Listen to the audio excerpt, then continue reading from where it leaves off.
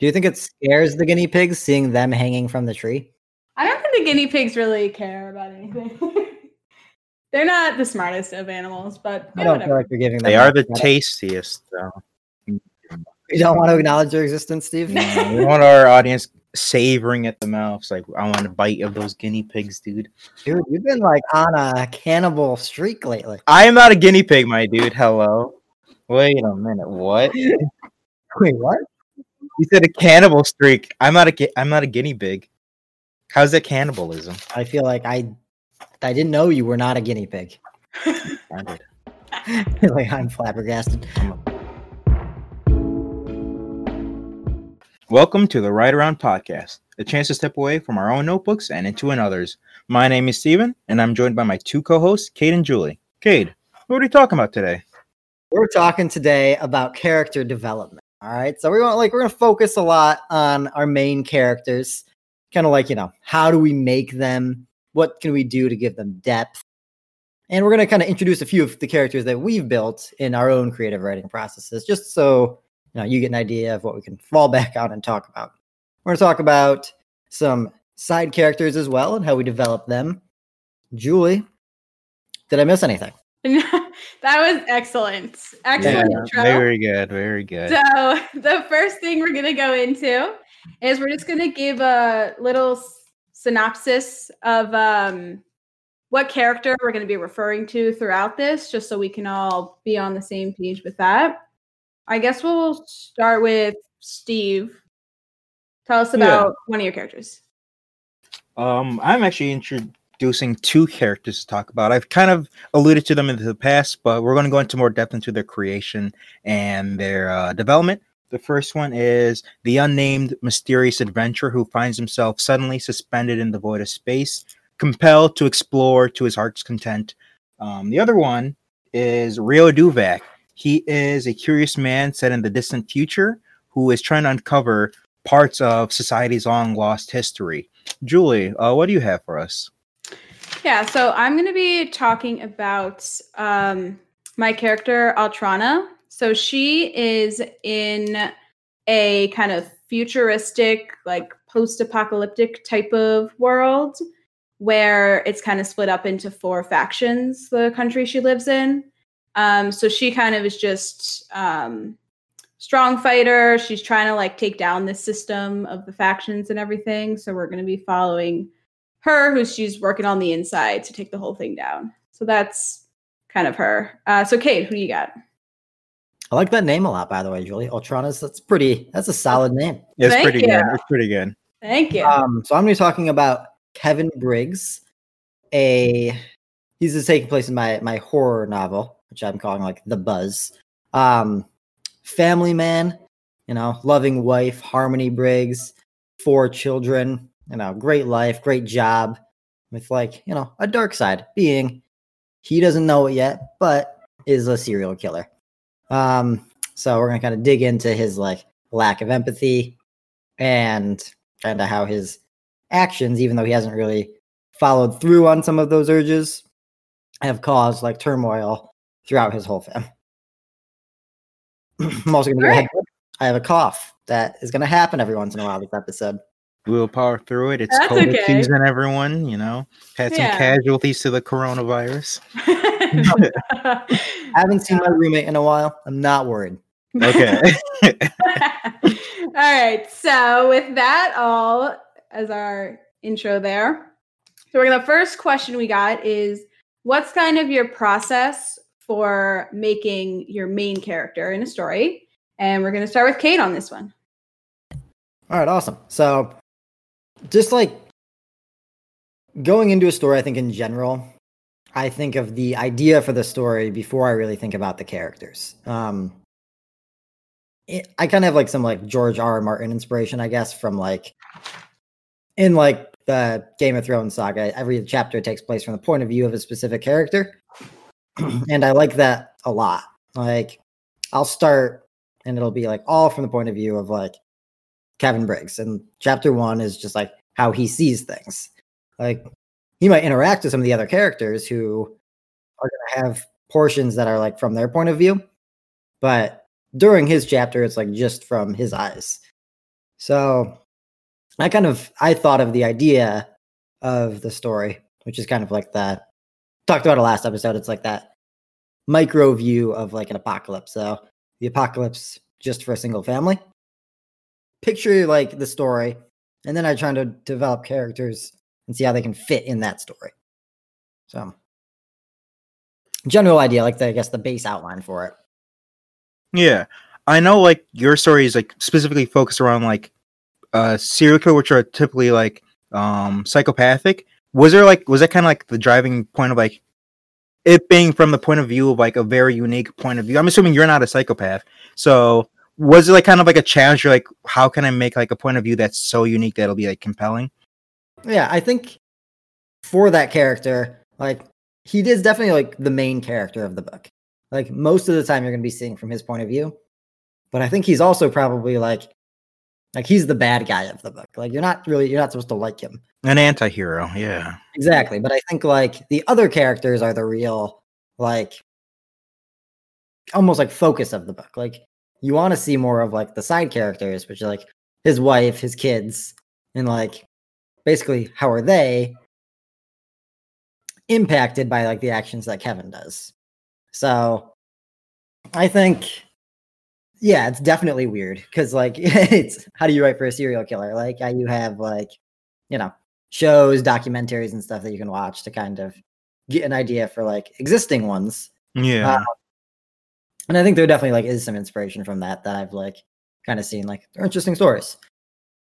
But it's tough. Like it's how do you like properly convey it? And you just sometimes I think I'll like try to read things out loud after I write it and like see like, you know, like if he has dialogue, like read the dialogue and say like I don't want it to be like filled with emotion because it shouldn't be filled with emotion. Like it should be like pretty dry and to the point. Like he's meant to be a pretty analytical guy. Right. Like a brilliant like business mind and has been able to do like pretty well for himself. And hasn't even like contemplated the idea that like killing could be something that brings him satisfaction. And he kind of finds that later. So he's like, I guess a psychopath up until this part. Like, yeah. Right. And is there like kind of is like I'm assuming we might talk about this more as we go into development and whatnot. But while you're creating like this character, do you find issues like making it at the same time like he's like almost like robotic at the same time, trying to avoid it being like too like relatable, like because like the reader still has to somehow relate to like the protagonist. How do you like do that balance? Yeah. So one thing I'm trying to like develop is I want like so he's suppressed this like his whole life. Like he's probably I don't know, let's say like 45 or something in the story. Maybe like 50.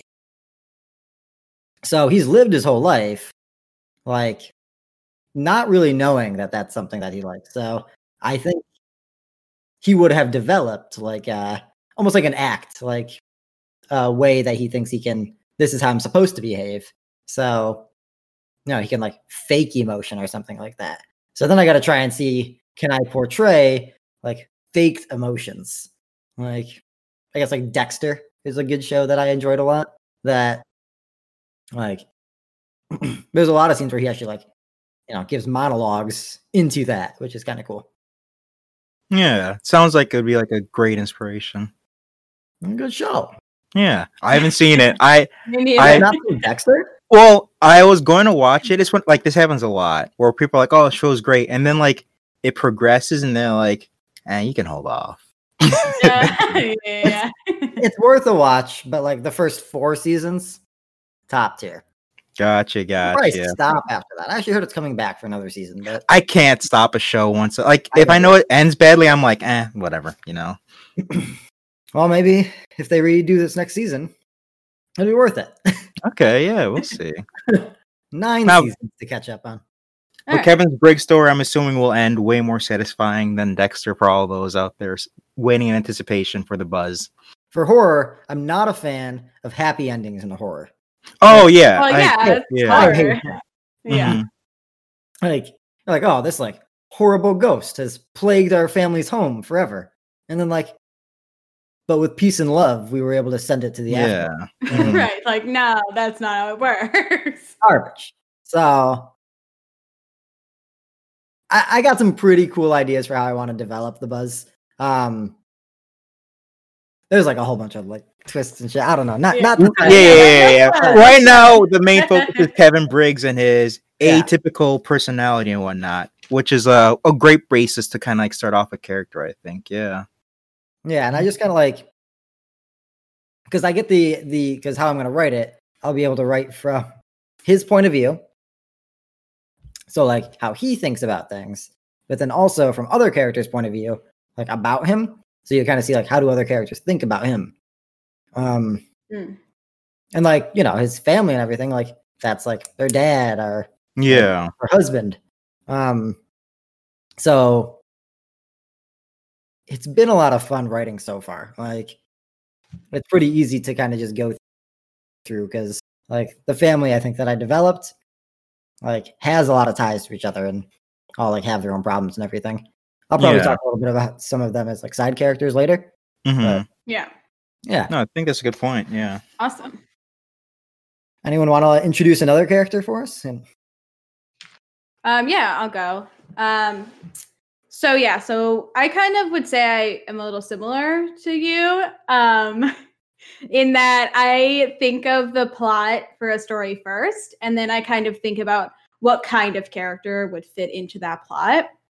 So to use Atrana as an example, so I thought of the plot with the factions and everything, and I said, okay, so if the plot is going to be, you know, she's trying to overthrow this big, you know, organization that doesn't treat people well, you know, it's going to be somebody who is uncompromising. Like I just thought of traits: uncompromising, strong, like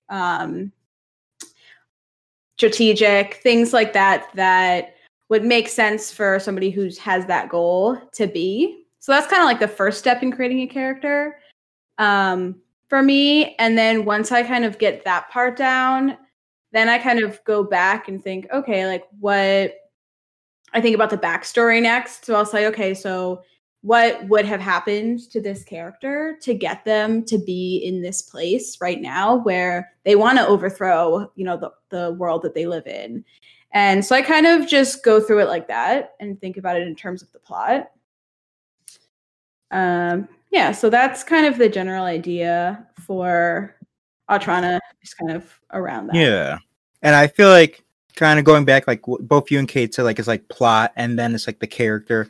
Like we haven't really obviously like seen like the full plot of it, but the idea of like the kind of antagonist, like the person who's like kind of set up against like a crumbling society and whatnot, like kind of like going against like an oppressive like world is like very common. So like I'm sure like once you have like that idea, we'll talk about it more, but like you like throw in like unique aspects into like that character. Like, do you have any like, would you have anything like specific that you can think of for that, for like Atrana specifically?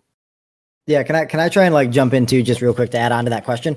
Like, I'm just like thinking of do you think there's any like, I don't know if you guys read a lot, but I wonder how many books actually start with like the character was the inspiration. Yeah, I just feel like it's probably not very common, but I think from what I've read, it is pretty common. I think so? Yeah, I know like for me, I have some stories where I don't even have like the full story, but I'm like, oh, this is like a cool character idea. Not the ones that I have today, but I do have ones like that. But the ones I'm talking about, like the ones Julie, like Atrana, like, you know, like I think plot is like I think it's probably like chicken and egg situation, because like as like you develop the character, they kind of like since they're such like a powerful force, they probably mold the world around them, right? Yeah. Like I try to not make it the same as like because there's other exactly have, like faction systems and stuff like that. But yeah, I think I try to make her very like she kind of just changes. Like I don't want to get into the development part too much. Yeah, I guess that was more of a development question than anything. Like develop a lot. Yeah, like she changes a lot. So I think like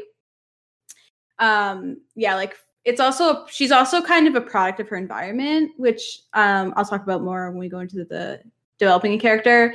But like in the beginning, when she's in like this oppressive like faction that she's in, she's very much a product of that. So I take into account like the setting as well when I'm thinking about her like personality. Like if she's in a situation where she's like oppressed and it's very violent, so she has to be like kind of like cold to other people, and like she has to like be out for herself kind of thing. But then as her environment changes, it also changes. But yeah, so kind of like the setting also plays a part for me as well in like what traits and personality I have for the character.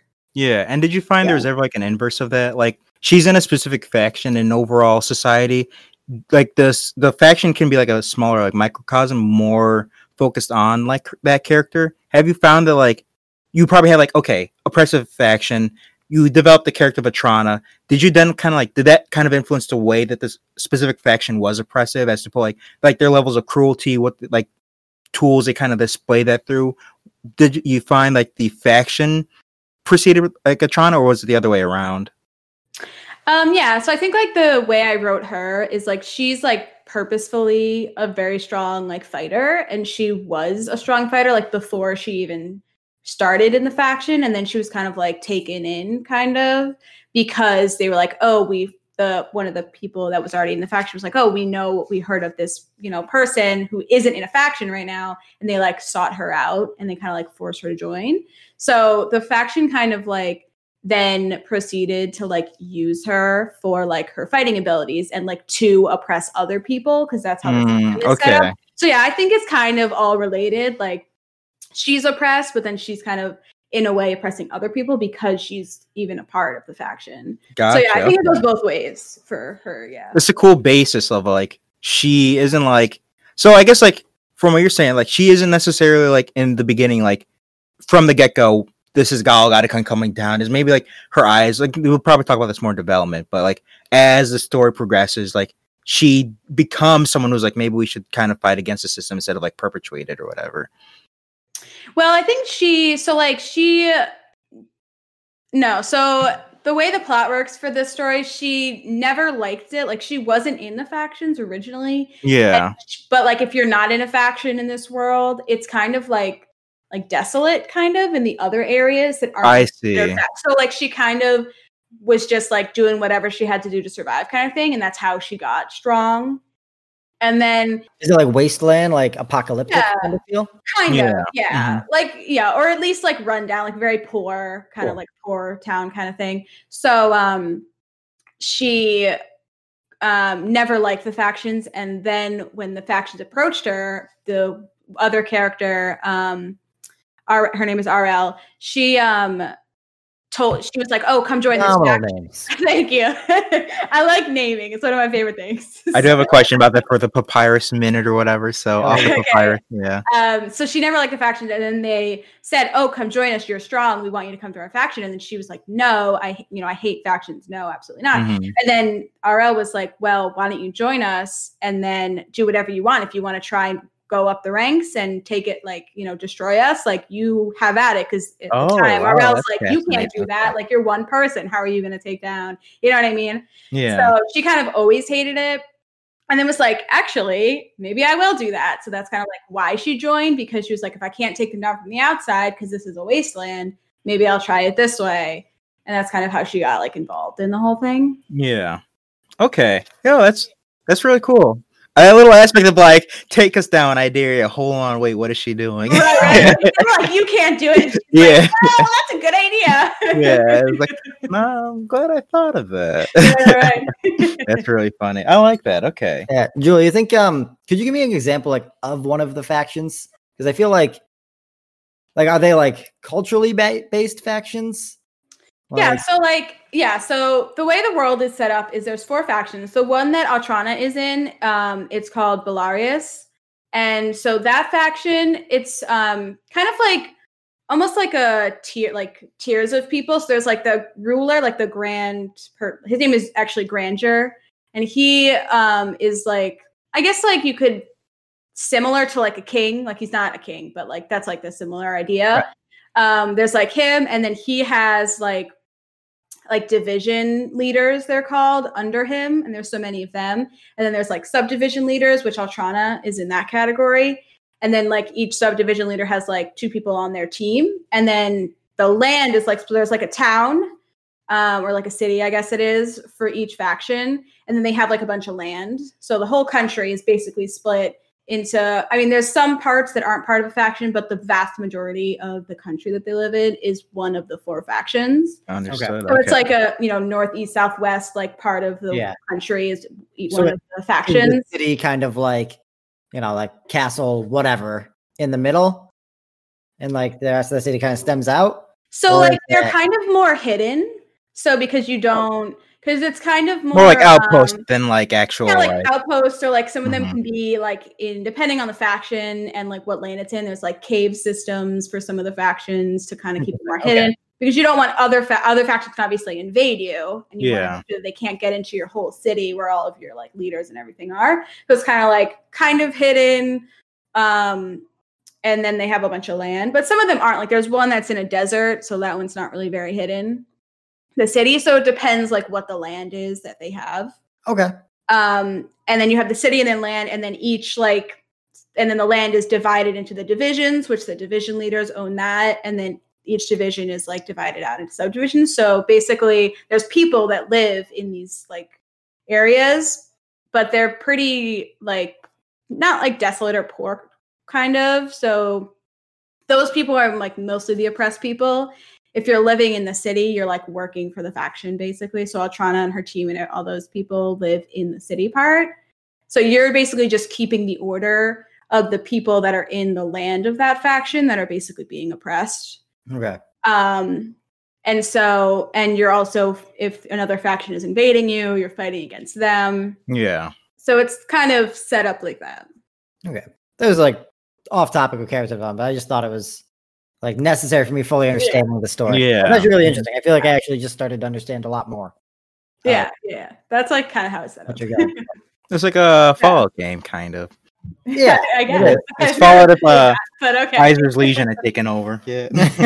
All right, so let's move on to Steve, though. I've taken up enough time. Yeah, no problem. We asked you like some questions. We were like, "Hey, real quick, explain your entire world." So, like, yeah. You responded in kind. That was important. Oh no, I agree. The context is everything. Yeah. Okay. Yeah, so, like I mentioned before, I'm talking about 2 characters. The first one is unfortunately unnamed. That's because there's not really a chance for the character to really introduce himself. Because the story is more about like their exploration. This story is based on the concept of like an adventure, kind of like driven by like this quest for like just general knowledge. One day finds like this like derelict old man, and like upon accident killing him is like plunged deep into the voids of space. So as like the story progresses, like it becomes more and more like an exploration of like existence in its entirety and whatnot. So the way the character itself kind of came about was I was like, this is like a pretty like grandiose like premise for like a story. I need like a character that can kind of fit that bill. So I kind of had the climax like already decided in my mind, where like there's a character who's like faced with this ultimate, like you have a chance to see like all of like existence and whatnot, as long as you like are willing to like kind of like plunge into like this deeper unknown. And the character ultimately decides like they're too terrified to do it. So I was like, I want a character who like this would be like seen as like the ultimate like failure of them. So I created this character who's like really like grandiose, like just as he's exploring, it's just like more and more elated. And so he's kind of like a more like self-contained character, since like his adventure is like more singular.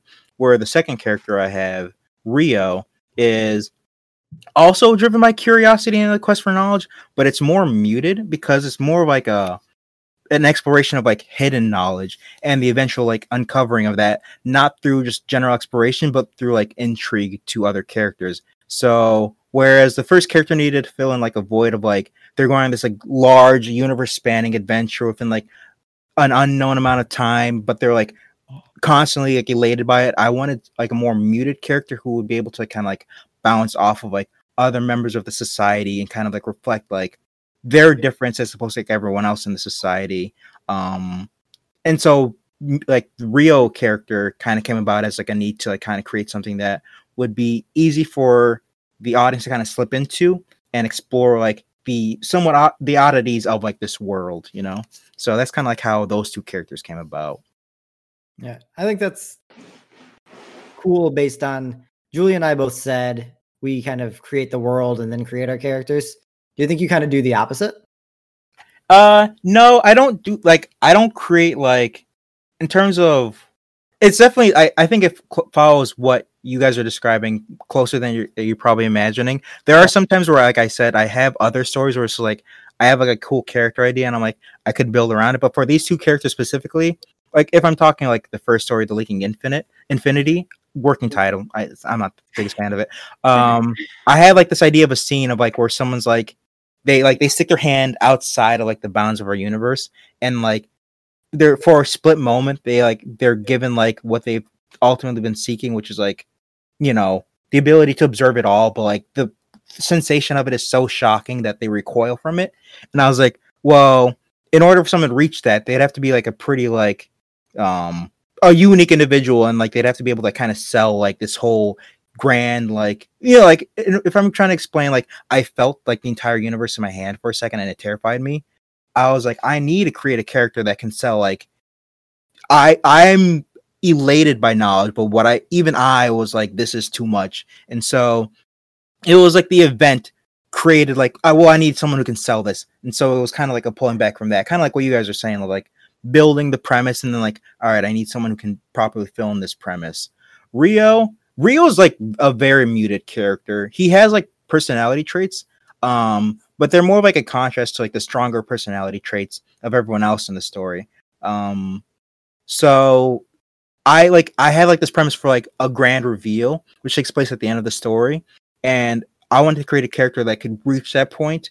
And so I was like, what tools would be needed available for this character? So I was like, well, I can make it so this person is like a pseudo celebrity status, so they could have connections, but not too famous where everyone's like observing their every move. So it kind of like leaves space for where they would have time to kind of like stumble upon like things that are supposed to be hidden to them, while at the same time having the resources to be like, hey, I really want to speak to this person who's really knowledgeable, but not make it look suspicious. So I could like kind of reach out to people who could aid in my endeavors.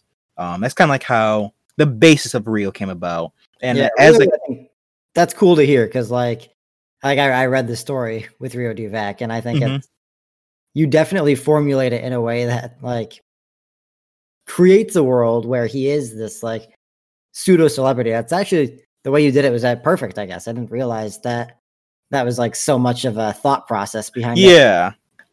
Do you think that like I guess you would have a good perspective. Do you think that'd be better to talk about in the second part of this question or like right now? Let's just go into it. What's our second part of the question? Oh, okay, yeah. Well, I just had one question actually about. Oh yeah, perfect.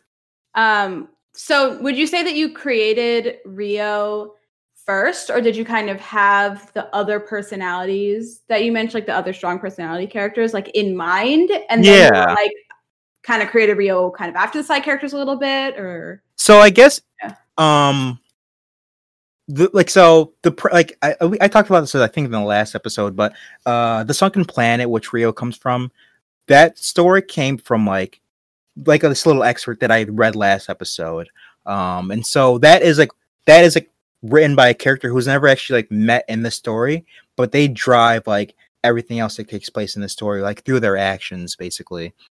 So Rio, I guess, Rio comes from like a kind of like a skepticism over like kind of like a questioning of like this otherwise unquestioned like dogma of this universe, and the like ultimate scene in the movie comes from like someone like kind of like revealing a little bit behind it. So those characters like kind of like all formed around the same time, and then the other characters were like Rio has to kind of move along the path. So like I need someone to kind of contrast like Rio's personality to kind of show like the general feeling of society as it is and whatnot. So yeah.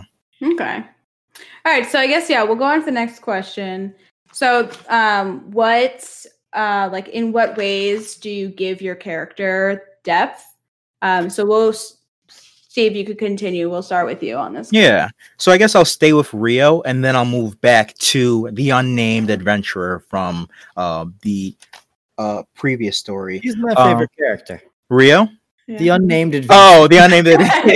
Everyone loves him. Yeah. You can get into his boots so much. The man needs no name. Yeah. He just like he carries the story, really. Yeah, so for Rio, just a general like idea, like understanding of the story is it takes place in the world, like in the future, where humanity has kind of like cured death by the actions of like this one doctor or whatever. This leads to a point in the even further future where they decide humans no longer need to like procreate, or there's no more need for more humans. So after like the last human is born, there's no more humans. The last human we're introduced to is Rio Duvek. So he is perpetually like the youngest person, which is like kind of how he attains his pseudo celebrity status. I chose this because I wanted to kind of like create an era where there's like a character, even though to our perspective he's old, he's always kind of being talked down to until the moment where he's trusted with this knowledge that like you like kind of like elevates him to like kind of like almost like a secret order almost. He's not necessarily that, but it's like he's got like a forbidden knowledge and no one really should be able to like have. So like he is, in my mind, he's like polite in a way that's like kind of like how like you deal with a customer, or like how I imagine like someone who's like, oh, I get people always come up to me all the time. I don't want to be rude, but I don't want to be like super involved. So like they're constantly saying like, oh, it's nice to meet you. Yeah, I'm Rio, yada yada yada. But this is kind of like a facade to kind of hide like behind this like seemingly like upright citizen who's always like formally polite, is like someone who's actually like into like what's considered like taboo knowledge. It's almost like he's almost like a deviant for pursuing what he's like pursuing, which is like prehistoric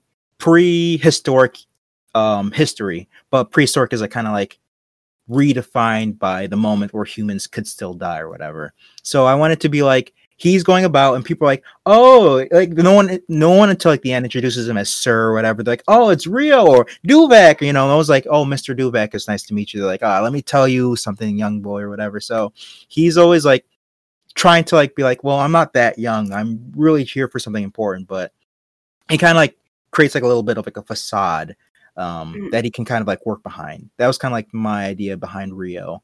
But like in the story, you do read it, he is very muted compared to the Unnamed Adventurer, who like if anyone's ever played like Darkest Dungeon, like I imagine like the guy has kind of like a voice that's kind of similar to that. He's like we find him in like these like the narrator. Exactly. Yeah. We find him in like these abandoned ruins, and he's like, I have nothing but my shadow and my torchlight to accompany me as I plunder to the depths of these abandoned vestiges of humanity. Exactly. And so he's like tossed into like, so since there's no human interaction, he himself had to be like a very entertaining character. And so like I'm writing sentences, I'm like, okay, I saw a beautiful star. I'm like, no. I saw a grandiose illuminating ball of inferring flame or whatever. So like each sentence it's like his development is just basically like take something boring, just kind of like make it so grand it's just almost like hard to read as like a normal sentence, basically. But I think it worked well because like the idea like after a while was like he's like plundering into like the depths of a star and like observing the sunlight and whatnot. So like I don't have like normal human words that describe what it's like to kind of like pass through a star and like observe like fire constantly like erupting into like plasma or whatever. So it's like it have to be, the language itself has to be like really out there to kind of describe like these cosmic events or whatnot. So that's kind of like how I developed that character to be more in depth, basically. Yeah, I love that. I feel like that's a cool kind of concept I didn't even think too much about, is like the actual language that you're using shifts based on the character, which I guess of course it does. Yeah. But that like approach to it is pretty interesting. Yeah, I'm like you would mention something like that similar when you're talking about Kevin Briggs, right? I'm sure like you have something similar. Do you want to like kind of talk about the development of Kevin Briggs versus people? Yeah, like I think for him, like in contrast to that, like I try to focus on the tone of how the writing is. Like I want him to appear to be more like, I mean, I said analytical earlier, and I think that's a good word for it. Yeah. That he's really processing the information that he's seeing, and he's almost like robotic in a way, like running it through like a computer algorithm.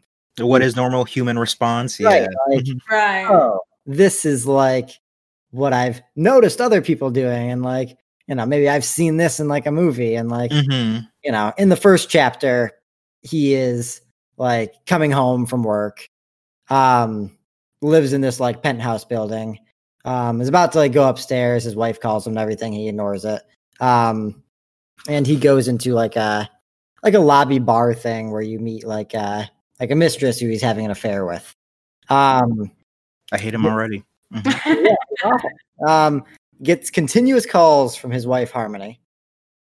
Finally answers, and the call is her basically like sobbing because in the first chapter, their eldest son kills himself in the apartment. So he like the action I gave him was like he like kind of actually just wants to stay in the lobby bar and like pursue this affair, but like, he does, and he follows through and he goes upstairs. The wife is like distraught, and he just kind of like walks like kind of calmly. He does like I have him run up to the room, like breathe for a moment before going in, and then just kind of like walks over to the room where it happened. And I like try to describe the scene like as him actually looking at what happened as very just like matter of fact, like absorbing information. Yeah, like maybe how like like detectives are like a police would view a crime scene. Yeah, like evidence. He shouldn't be. He should be more emotionally invested, but he's just kind of like noticing like blood splatter here, yada yada yada. Exactly. This is the facts. Like, what is in front of me is this. As you were describing like the scene, like even before like the reveal of like his son's like dead or whatever, I'm like, I just like I haven't read the story, but like I'm just like he sounds like very like scummy, which is like I think a great like if you're able to convey that like so quickly, Yeah, it's definitely tough to do because like I want to have it where like you hear his thoughts through like just through like the descriptive paragraphs, but then his actions I try and have as be like human. So then he does kind of like goes and like hurts his wife after like kind of like holds her. Yeah. Like sounds similar to what Steve, like how we were talking about the words, developing the character through like the descriptions and the words that they're using. I feel like it's kind of similar for what you're doing, along with the tone. It's like the way the actual words is using to describe things are very analytical. So I think it's similar. It sounds like, it's what we were talking about with Steve's too. Yeah, I think the Buzz is a far more character driven story. Like the world is actually pretty irrelevant for that. Yeah. Okay. Could almost happen in a vacuum, basically. Right. It's like, it's just, it's Earth. It's nothing fantastical. Yeah. Sure. I think it's in like New York City is where I have it like primarily take place. And then like they end up going camping. So the scene changes to just kind of cabin in the woods kind of thing. But yeah, like your characters, Julie, are far more like world driven. Do you think you use like descriptive words kind of like how we're describing it for your characters as well? Or do you think because I'm imagining the world?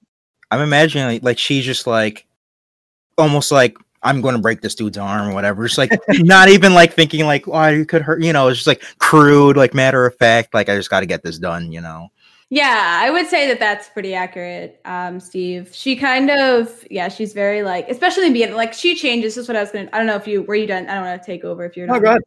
Okay. So this is kind of what I was going to talk about. Like her, like there's kind of 3-ish settings. So like in the beginning, she's very like matter of fact, like she's in this faction. It's oppressive, the whole thing. So she is very like, cold, angry, self-reliant. Like she has her team with her. She has like 2 people on her team and like they want to help her, but she's kind of just like doesn't really like in the back, like she tries to care about them, but like at the end of the day, she's kind of just like, do you serve my purpose or do you not kind of thing? Yeah, I see. She's not very like, she doesn't really care too much, doesn't really see her team, even though they're there with her.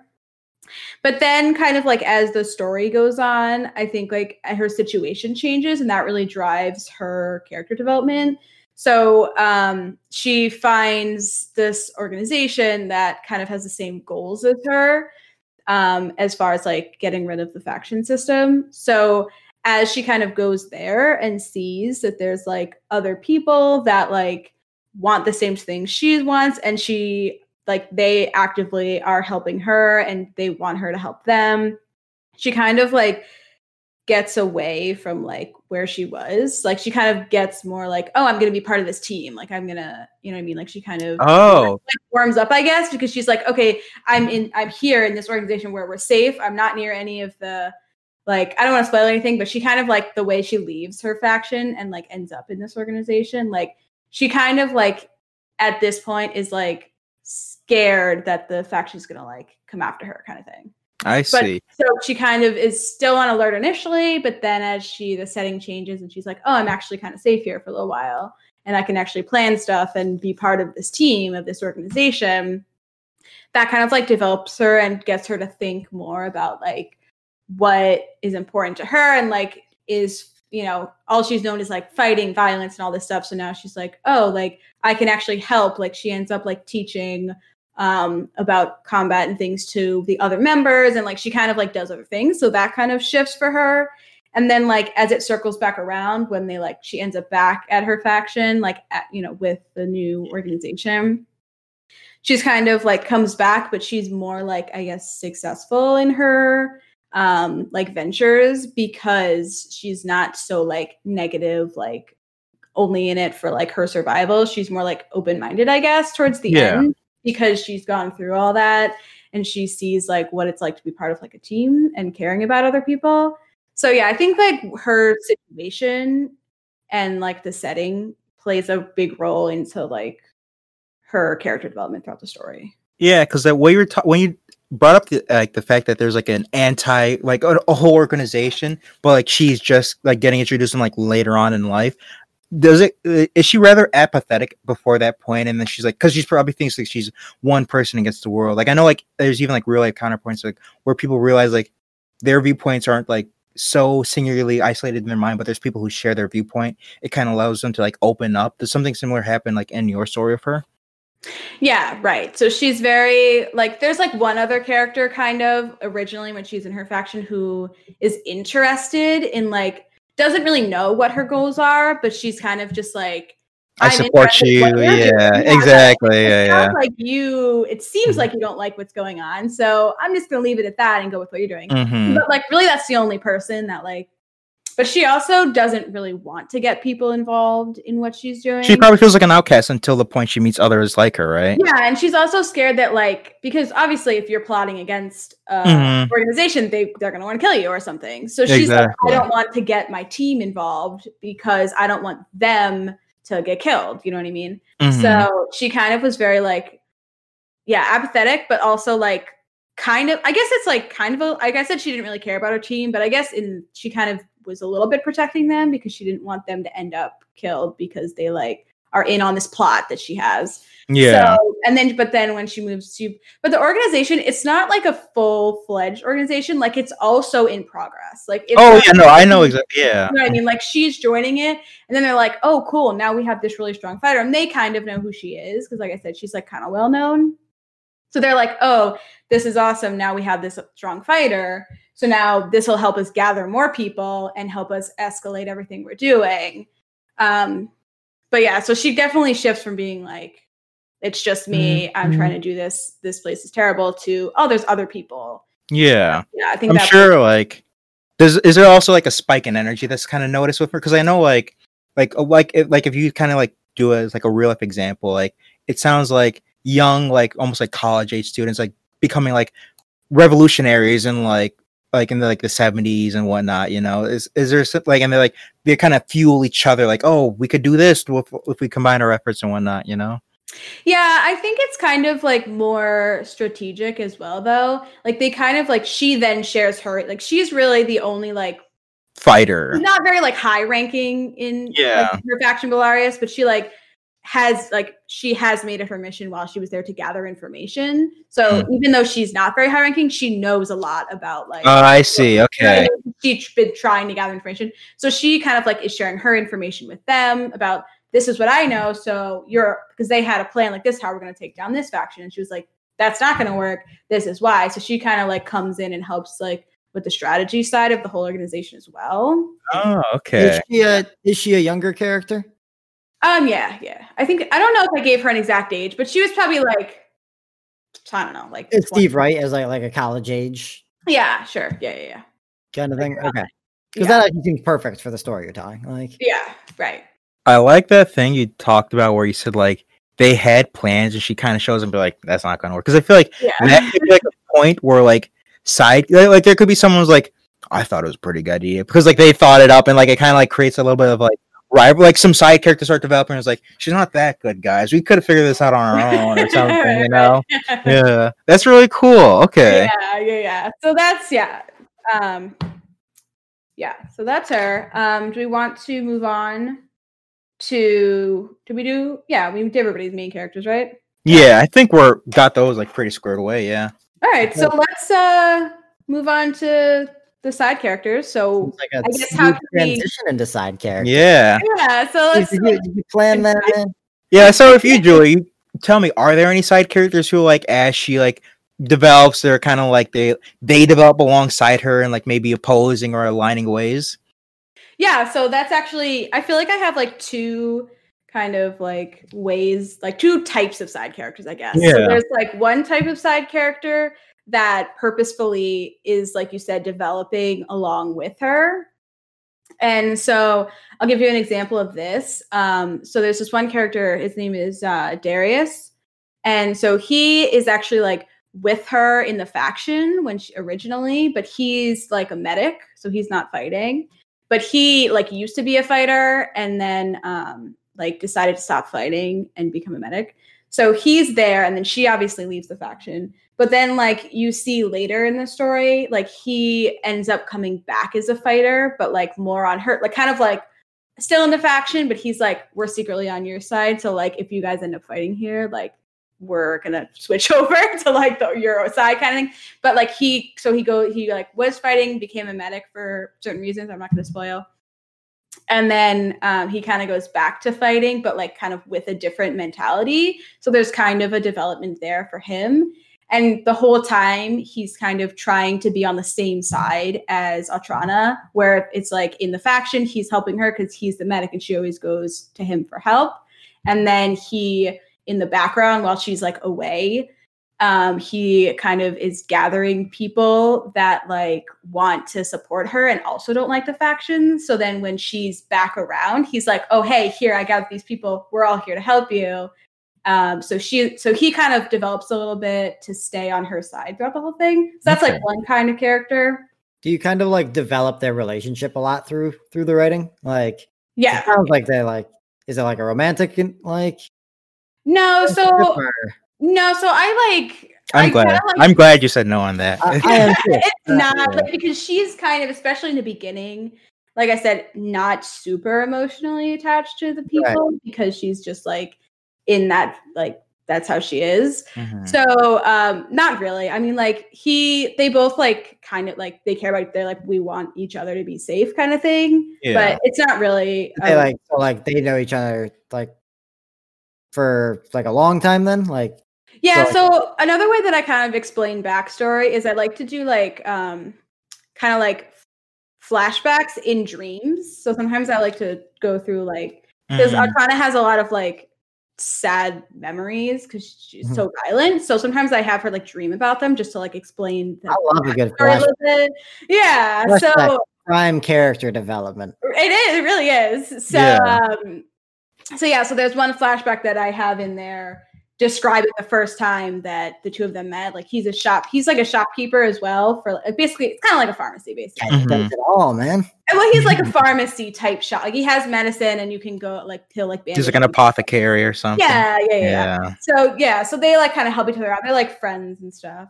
So that's like the one kind of side character. And then the other side character are the characters that kind of balance the main character. So for example, like in the faction, she has two teammates. So I kind of have like Atrana's like kind of in the middle of like, you know, personality wise. And then I have like one of the side characters on like kind of one extreme. And then the other side character is like kind of on the other extreme. So like, you know, as a unit, they like balance each other. So there's like her one partner, Bane. He's kind of like more reserved, like he's just doing his job. Like he's going to listen to his leader and like he's kind of looking out for them. And he like kind of does not like a healer because, you know, they're all fighters, but he like tries to keep them safe kind of thing. And then you have on the other side, the other character, his name is Janine. He is more like kind of hot-headed, and he's like gonna go after whatever, and he's like, how dare you do this? Or like whenever the higher up people are like trying to do something to them, he's like, you know, how dare you kind of thing. So it's kind of like I try to use the side characters to balance Altrana, because she's like in the middle, she's a strong fighter, but she's, you know, strategic, like she's not gonna like run out and do anything crazy. So that's kind of, and then there's other side characters. I'm not going to go into all of them. There's a lot of side characters in this story. Yeah. But like as she moves on, it ends up in the organization. There's other side characters that are similar. There's like other stronger characters that balance her, and then there's like some wild characters that are like out there trying to fight everything and that there is. Kind of go the whole gambit, basically. Yeah. So basically, I'm just trying to use the side characters to like balance my main characters. My goal. No, this series fair. Is the one too that's like many books, right? No, this is not the series. This one is okay. Yeah, no. This is just like it's only 10 pages long, Cade, the whole entire story. Yeah, everything you're here. You should have just read it. No, this is just one book. It's not the series. No. Okay, yeah. All right. So we can go to somebody else. I don't know who wants to go. Whatever. Did you want to talk about some side characters, Steve? Or I can go to mine because like I think your side characters are more like alternative protagonists in your story. Mine are definitely like their side characters they show for a little bit. Yeah. So of the two stories that I brought up, one story is very like intentionally like low on characters. Like the only other person like the protagonist in the Leaking Infinity working title ever meets is like the old man who dies the second he sees him. So not really any development there besides dying. But in the Sunken Planet, like as I mentioned previously, the side characters are kind of there to kind of contrast. Yeah, that character is my new favorite character. Oh, old man who dies and releases Dark Ichor from Skull.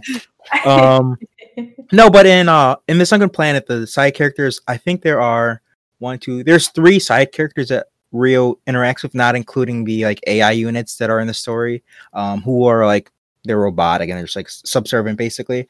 And 2 of the 3 of them are kind of like, or are set up intentionally to kind of show how Rio is kind of positioned in society. The first one we're introduced to is like, actually there's only 2 that really matter. One of them is like the publicist who kind of just helps Rio move along and like kind of like develops up like his backstory a little bit, but it's not that important overall. One of them is the archivist he meets, and second character he meets is like an elder who's been around since like the dawn of like immortality, basically. The first character is the archivist, who's actually like she's not that much older than Rio, but since Rio is famous for being the youngest, she's like giving him advice on like what it's like when he gets a little bit older, and he's like, "You're not even that much older than me. You're like 40 years," and she's like, 40 years isn't that long for like if you're like 4,000 years old, but you and I are like in our 200s still, so it's, you know, a big portion of our life. And so she's kind of condescending to him, especially like once they kind of drop the veneer of like, oh, I'm just someone here to check out like some data in the archive, to like, I'm here to look for like, you know, specifically taboo, like forbidden information. He doesn't reveal what it is at first, and so she's just like, oh, this guy's like a deviant or whatever. I like, it's what I specialize in. I'm kind of like a seedy like peddler of information. So she's like, you know, you dirty little boy or whatever. But then like when Rio reveals like, oh, I'm not, what I'm interested in is like, now that we're secluded, I don't know if you have it, but I'm looking for like prehistoric information. And she like her revealing previously, she has like no qualms about like, oh yeah, whatever you want, I got it. To like, you're looking for, go on. Like the idea of like the archivist like showing Rio some stuff and Rio being like, what the fuck? Yeah.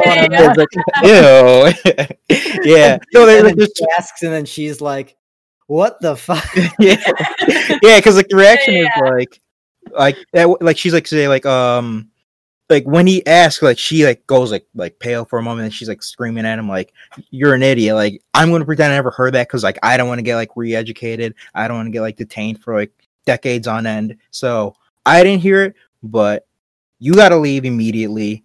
You are an idiot for looking for this because it doesn't exist. It's all been purged. And if it did exist, we'd all be doomed because it's like kind of corrupting. It's a corrupting form of like knowledge, which was like purged for a reason. So it kind of like shows like there are different levels of taboo, and what he's looking for is kind of like considered like the taboo of the taboo. So it kind of like helps balance it out. And the second character, the elder, she is kind of the inverse of that, where they're introduced as like under like this pretense of like Rio's like interviewing her, like, oh, you're, we've done is like amazing and whatnot. But later it's kind of revealed that she's like, I know what you're looking for, kind of. And if you really want it, I can tell it to you, because you clearly know. I don't want to get too much into it, but you clearly know something's amiss. So I will kind of like, instead of like teasing it out, I'm going to reveal everything to you. And she has like a mannerism of like very like reserved, but not like judgmental. More of like it's to the point where she's like very wizened, but not like to the point of like coming off as old, but more as like just mature. Given her her status as like an elder, kind of like fits pretty well, I think. So she does like a good job of saying like, being like, if the fact that I'm showing this to you is like, you're going to have to kind of respect how big of a deal it is, because I've lived like my entire life not revealing this to people, so you should know just exactly what you're getting into, and I'm going to treat you with the proper respect by doing so. Yeah. The elder was like alive when the Yeah. doctor was alive, right? Yeah. So the doctor who like cured like maybe one day, like we're probably going to do like a reading soon of our different stories, at least segments of our different stories. Yeah. But the doctor, Dr. Curious Maxwell, he died, like he chose not to partake in the immortality, and she was like, she worked with Dr. Curious Maxwell when he was alive. She was actually like older than him, but when like they met, so like she's even amongst the elders, she's like old amongst them, but like what's like a few decades when you live like thousands of years. So yeah. Interesting. Yeah. Yeah, I like the contrast. I think it's cool to have, like, I do that too, like to have side characters that like contrast each other. Yeah, exactly. I think it just makes it more interesting. So Yeah, I like it. They kind of both bookend they bookend like the story. So like you have like the mirror like kind of split down the middle, which is like really nice. Yeah. Yeah. I think like if you just do a segment of that to like talk about on here, I feel like the interview with the elder would probably be pretty good. Yeah, I'm not 100% happy with the way it's written, but like I think it's pretty That's what I'm good. here for. Huh? That's what we're here Exactly. Yeah. Yeah. Yeah, exactly. I think that'll be good. You guys can be like, this works. Like, because Cade did like an initial pass, and like he helped me with my part with the archivist, because I was trying to convey something, and he's like, it just sounds like Rio's talking to himself.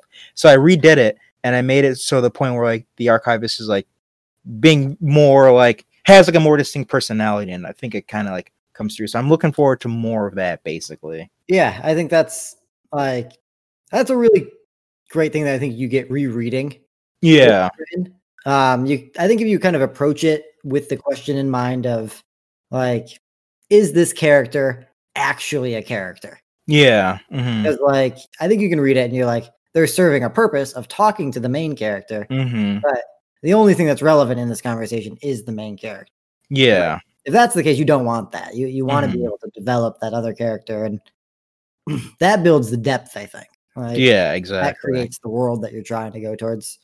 And I think it was helpful having you read it, because like in my mind, I'm throwing voices on top of it, and like I can picture what's going on. So like I'm like, there's eye movements and like there's like gesturing, kind of like posturing that kind of like creates stuff. But like as the reader, like you don't have that, so it has to be built into you. And if I don't do a good job of it, you're just gonna like, it's just words, being spoken back and forth, which I was like, oh, you didn't see her like kind of like slam her fist on the desk and be like, you got to get out of here, so yeah. You didn't write that, so no. Exactly. All of that happened. Yeah. Do you want to go, Cade? Yeah, I'll talk a little bit about my side characters. So I think you're right. I think mine, especially in this the Buzz, have a alternative protagonist role. I have other characters, of course, but the ones that are relevant are like his wife, kids, and they all try to represent, like in this book, some like horsemen of the apocalypse. So the main character, Kevin Briggs, is who I think you'll get the primary point of view from, and he represents like death. But all of them represent like something, some conflict.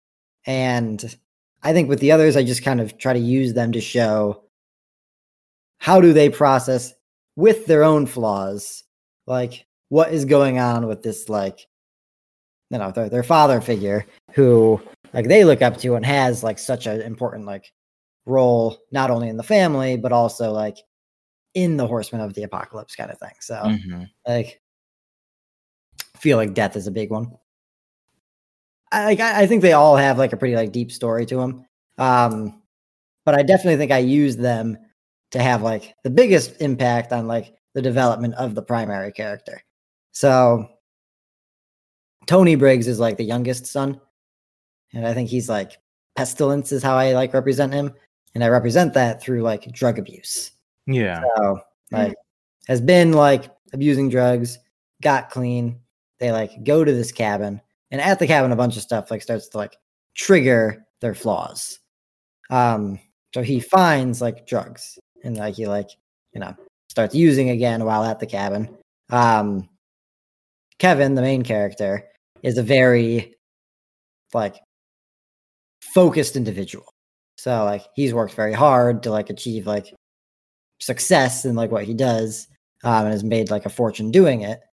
And then like he sees his son, who he already like, because he doesn't have like emotion, like doesn't really care for it. He knows he's his son, but like actually doesn't give a shit. So I think like one like major turning point is they're like outside of the main cabin, and Kevin like encounters Tony like using, and basically like this is the first time he kills anybody, is he ends up killing his son like with like a belt, like strangles him.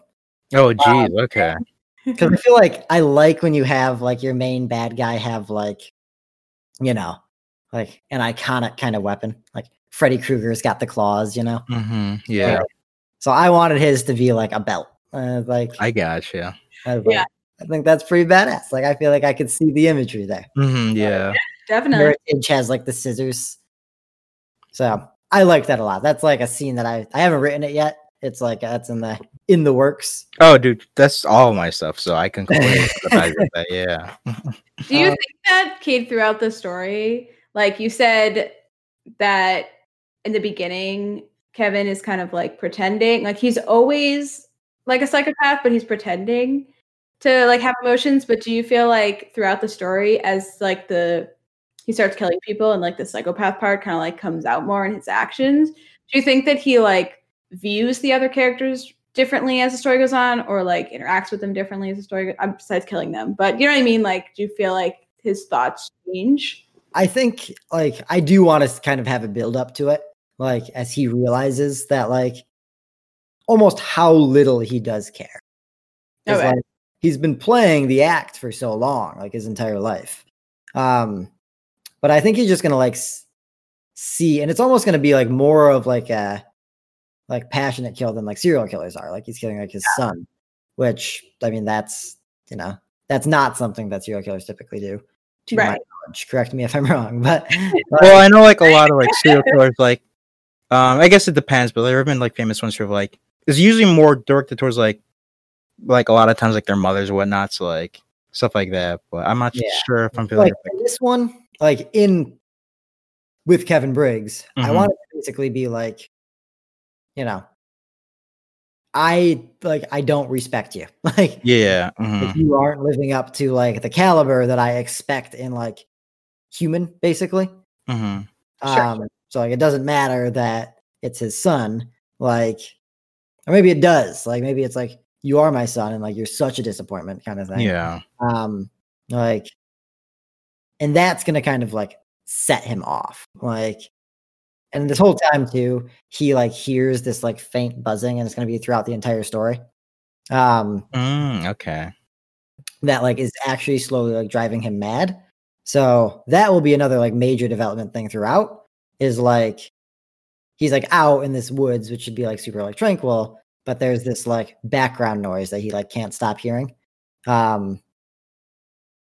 I don't know. We can talk about this later. I'm sorry. No. That's really okay. So I had like a couple different ideas of exactly what it is, but my first initial thought, I'm kind of moving past it, is they were essentially like abducted by aliens, and they've been doing these like tests Okay. to see how they interact to like really awful stimuli.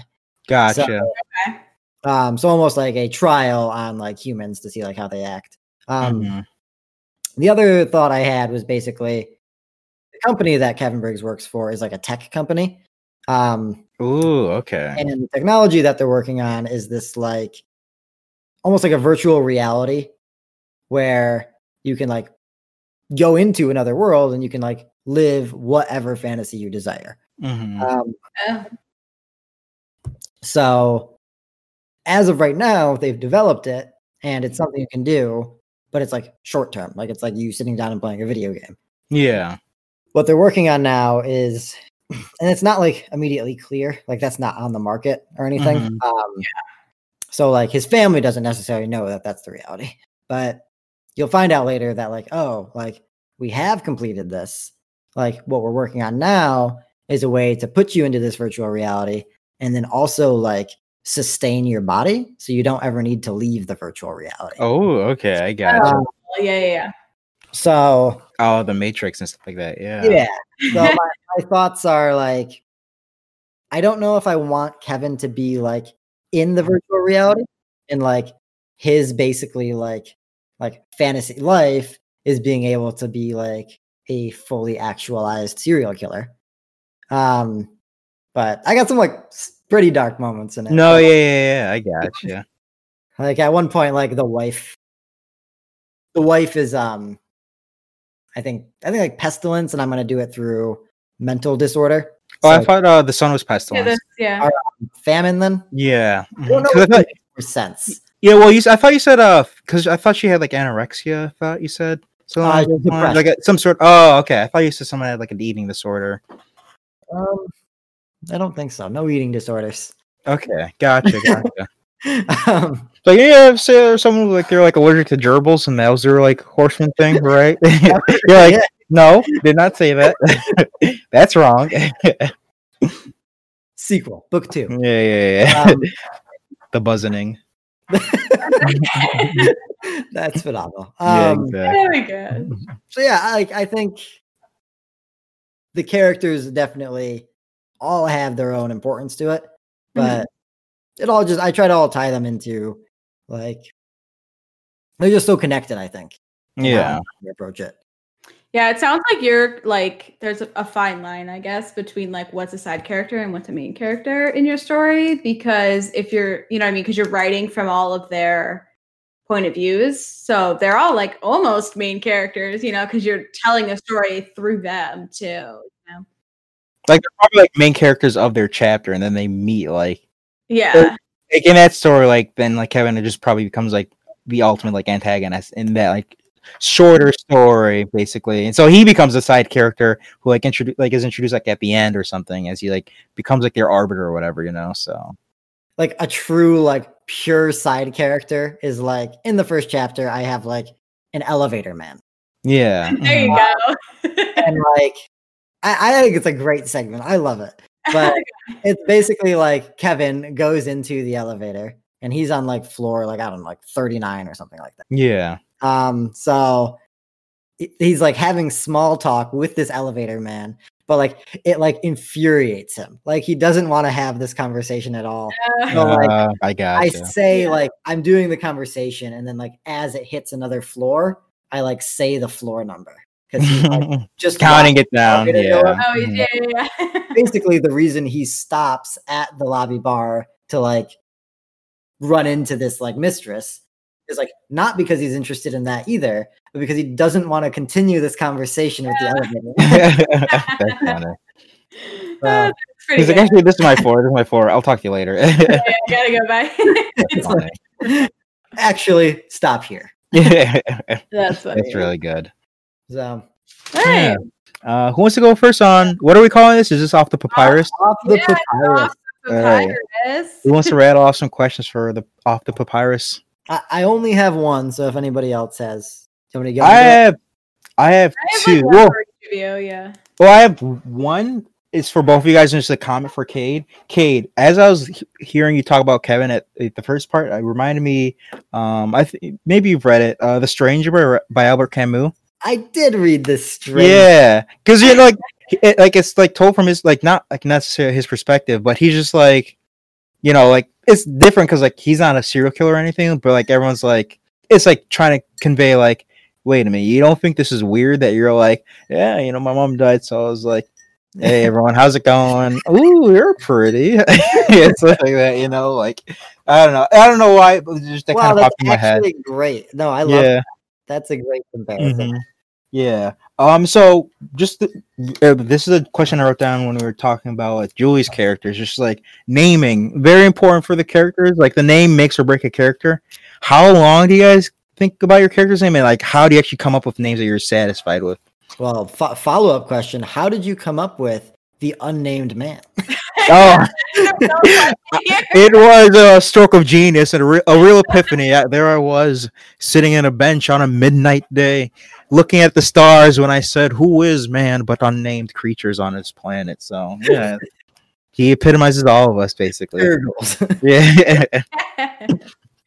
Yeah. So I guess for me, so I don't know. I kind of I like how names are like how they look on. Yeah. I don't know if that's weird. But I know. I see what you're saying. I like how they look on paper. So sometimes I'll like spell names kind of weird or something, or I'll just like write it down and then I'll be like, oh, I like, you know, what that looks like.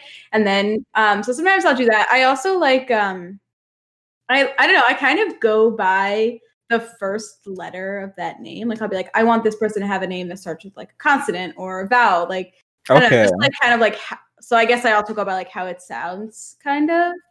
I don't know. I kind of come up with names. I don't really have a real method. I got you. Fair enough. You don't have to have like a defined thing, you know. So like, I like that. Yeah, I also like other languages too. So sometimes I'll look up words. Like if I'll be like, oh, this character is like a really happy character, so I'll be like, they kind of remind me of like the sun or whatever. And then I'll look up other like what words mean that in like other languages. And that kind of as well. Yeah. And then do you have anything, Cade? I struggle. Like I change the names of my characters. Yeah. Kevin Briggs will probably not be the final product. Yeah, fair enough. Like I think at first it's just the names are frustrating to me. Like especially like names of like cities or something like that. I definitely will like go through and I'll be writing and then I'll put in italics unnamed city. Yeah. I'll come back later. Like just because like I feel like I can develop the like if I have kids ever, like they're gonna be unnamed weeks. And you're just gonna be like small Cade. Not yet fully developed Cade. Yeah. It's like 2-year-old Cade is your name forever, and you're like, sir, you're 32. Do you have a method though, Steve, for getting? Yeah, it kind of varies depending on what the story is. For the D&D campaign, going to that for a little bit because like that's where I had to like go through the list of like a lot of names. Brutal. Yeah, that one was like when you meet a character you didn't anticipate.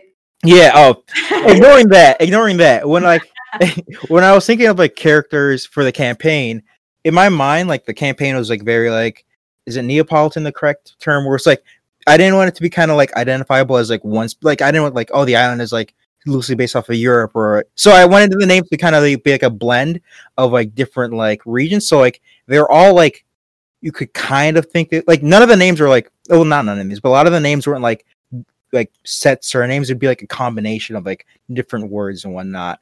Does Neapolitan extend beyond the ice cream flavor? Like is that you're thinking of isn't it spelled two different ways? It's like educate me. I'm not aware. I can look it up. Neapolitan is an ice cream, but isn't it like it's like there's like two different spellings for it. So, like Neapolitan is actually in reference to like maybe diverse cultural. No, it's like no. I think Neapolitan is like native to Naples. So maybe I'm thinking of cosmopolitan. Oh, I think maybe I don't know. I'm trying to think Cosmopolitan does not sound right. I don't think that's right either. What is it called when it's like diverse? I don't know. I don't know. I think that's an awesome way to describe it. Yeah, because it's like Just the like a little bit Ice of vanilla, a little bit of chocolate, a little bit of strawberry. I mean, Yeah, throw it in there. there's got to be there's something. I'm thinking of a word. This is very bad for like on like my creative writing. I don't know words, We dude. get it. See, surprise. We get But glad I said something. Look at how embarrassed we would be. yeah, like this dude makes ice cream. Everyone in his world is from Naples. But Naples no. or ice cream. But it. I like that, and also like I have certain like where Julie said like hers were based off of like the way they look like written down. Mine is more of like I kind of like imagine names that kind of like convey in my mind a certain like sense when like I say them out loud in a certain voice or whatever. So like if I'm thinking, for example, I want this character to kind of like portray power in my like my campaign, they'll have like a very like I'm trying to think of like a good name from like my campaign. King of Pandora. Well, yeah, the king. That's somewhat Yeah. different. But for example, like Maxwell Tallmain, I wanted to kind of convey that he was like older and like kind of like that one's kind of like that's a little bit too literal for my sense. What's Jim Jam? What was his? Oh, okay, Jim Jam Brick Break. That was okay. Jim Brick Break. That's more of like a joke family name because they're all like just like yeah. It's rhymes and everything. But yeah, so and I think for like other stories like Rio, I was just looking for like names that were kind of like somewhat conveyed like futurism, but also kind of like conveyed like parts of our culture kind of like fused like as like time progressed, like it wouldn't be identified as like a Spanish name. It's just kind of like I'd assume like languages evolved to because even nowadays like greet someone half the time you'll use like a different like greeting from a different language. So I can convey that as time progressed, like languages kind of fuse more and more together. So like Rio is like a very like Rio just means river in Spanish or whatnot. So yeah, I don't know. Just basically go around like trying to think of like a like powerful sounding but like unique names because I don't I don't want it to be like, oh, it's kind of like an allusion to this. I want it to be like, I've never heard of that name before or whatever, What other papyrus questions we got? So I have one for okay, so we'll start. I have two questions. So one was for Cade. So in your story, I just was thinking like for Kevin, did he have like are you portraying I mean, don't spoil anything, but like as he starts like killing people, is it like one breaking point or do we see him like slowly lose his mind kind of thing? I was curious about that. It's gonna be like that buzzing noise is going to like just continue to build up. So the first one will be the son that he kills. And then like that's probably gonna be the point in the story where there's like a major shift. So happy family camping is now like what happened to Tony, and there's other weird things going on too. Yeah. So there's gonna be kind of like a climax scene where like these people have like broken into the house and have like I think at this point like one of the daughters would also be dead. And like the wife would be like and like maybe like the other daughter would be like tied to these chairs in like the basement with these like people who have broken into the house also there. And then like Kevin like comes downstairs and he like sees the people, like sees his family tied up, and like he's gone by this point in terms of like but like he's not thinking about like any of that. He's like the buzzing starts to get like really bad and he's just like basically like shouting like, what is this buzzing? Like doesn't give a shit about anything else around him. Okay. Sounds like a combination of both. Slowly losing his mind and breaking. Yeah. Okay. So I think it's an awesome. I'm really excited about this story. No, that sounds like. No, it sounds good. I'm excited. Yeah, that sounds really cool for like a climax. Yeah, people are like, what's he talking about? Buzzing? Like, because right now I think I'm doing like a chapter dealing with Harmony. Yeah. Like her issue is like depression. And she's basically like not handling the death of her son. Yeah. Right. So you see like the opposite. Like Kevin is like back to work in like a day. And she's like doesn't leave bed. Grief stricken. Yeah. She sees like hallucinations of her son. Mm-hmm. Okay, yeah. And like one of the things that are going to be visiting the house is like actual version of her dead son. That's gonna be like, ooh, okay, gotcha. Cool. Oh, that's wild. Okay. Yeah. So nice. right, What so else you got? Steve question. Yeah. So like I was curious. So like with the unnamed character. Yeah. So I was wondering like like so you said that a lot of like his personality and stuff is like in the language and like the words that you're using. Mhm. So I was curious, like as the story goes on, like are you using is it like more descriptive? Like how you know what I mean? Because I feel like if he's like getting more excited about what he's seeing, is it like how like more descriptive? So yeah, like kind of, but like it's more like just like in the beginning, like he's not really describing like the story starts off he's in like an unnamed underground ruin, and so there's not really like anything like that exciting to describe. But even then, like the way he's not saying like, oh, I'm here all alone. He's describing like the only company I have is my torchlight, and like when the man dies, he's like he describes it in a very like verbose ways. But like as the story progresses, he just has more he can describe, and he's got a lot more things he's taking in. So like it's just more of like he's got like he's spoiled for choice until like kind of like what to kind of convey to the reader basically. Whereas like there's only so many ways you can say like it was dark. I had the torchlight, my shadow was dancing in odd ways as the like embers kind of flickered about, you know. So like comparing like he's like in this like like the secluded part of Earth to like he's like whizzing past galaxies and like seeing like the manifestation of like creation before him and whatnot. It's kind of like allows him to kind of just be like he's like grasping for like how do I convey to you what like I can barely describe, you know. So Yeah. Awesome. Yeah. Mm-hmm. Did anybody else? Did you say I your think question, Cade? Cade has a papyrus, right? Yeah. What's your? Yeah, I feel like so. I was just wondering, like, I mean, I talked about, like, I think we all kind of mentioned briefly on it, but do you think you try to develop like a pivotal scene to trigger the character development, and do you try to like work towards that as you go?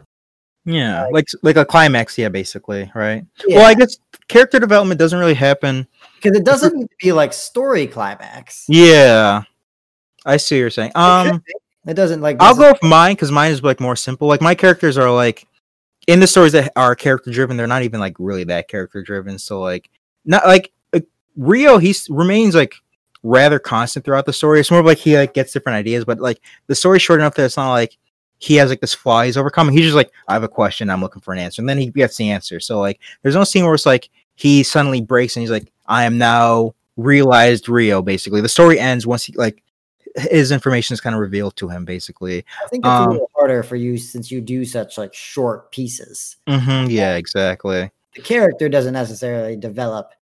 Like, yeah, it's more of like building to like a scene, or just if it's a story that's like got like a cool narrative to it, it's building to a scene. But like some of my other stories are just like, hey, like I have like this one story, like I haven't written down much for it. It's just kind of the outline, but it's just like going through like the life cycle of like this large space bug, basically. And it's like, you know, it starts off as like a giant, like it starts off as like a little egg planted in a planet, and then it hatches, then it goes to a black hole and it mates, and the cycle continues. Basically, there's no like.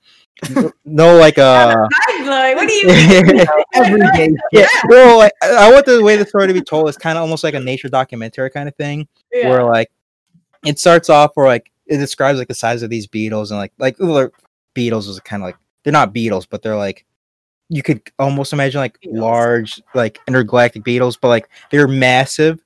And like, you know, the way they mate, they're floating around black holes, and they expend a lot of energy to not fall into the black hole and whatnot. And then like the mother like goes off to like an early like hardly formed planet, and she like enters the atmosphere, and like the organic material that she kind of sheds as she enters into like the atmosphere and lays the eggs actually spawns the life, which then like turn the planet into a more hospitable place for like the eventual hatching egg. And then like the creature hatches, absorbs all the organic material, then it goes off, eats other planets, and then it goes and does the same thing that the mother did or whatever. Steve, I feel like your short stories would make like a good episode of like Rick and Morty, like interdimensional. Oh yeah, that's a good way of putting it. Yeah, that's true. Yeah.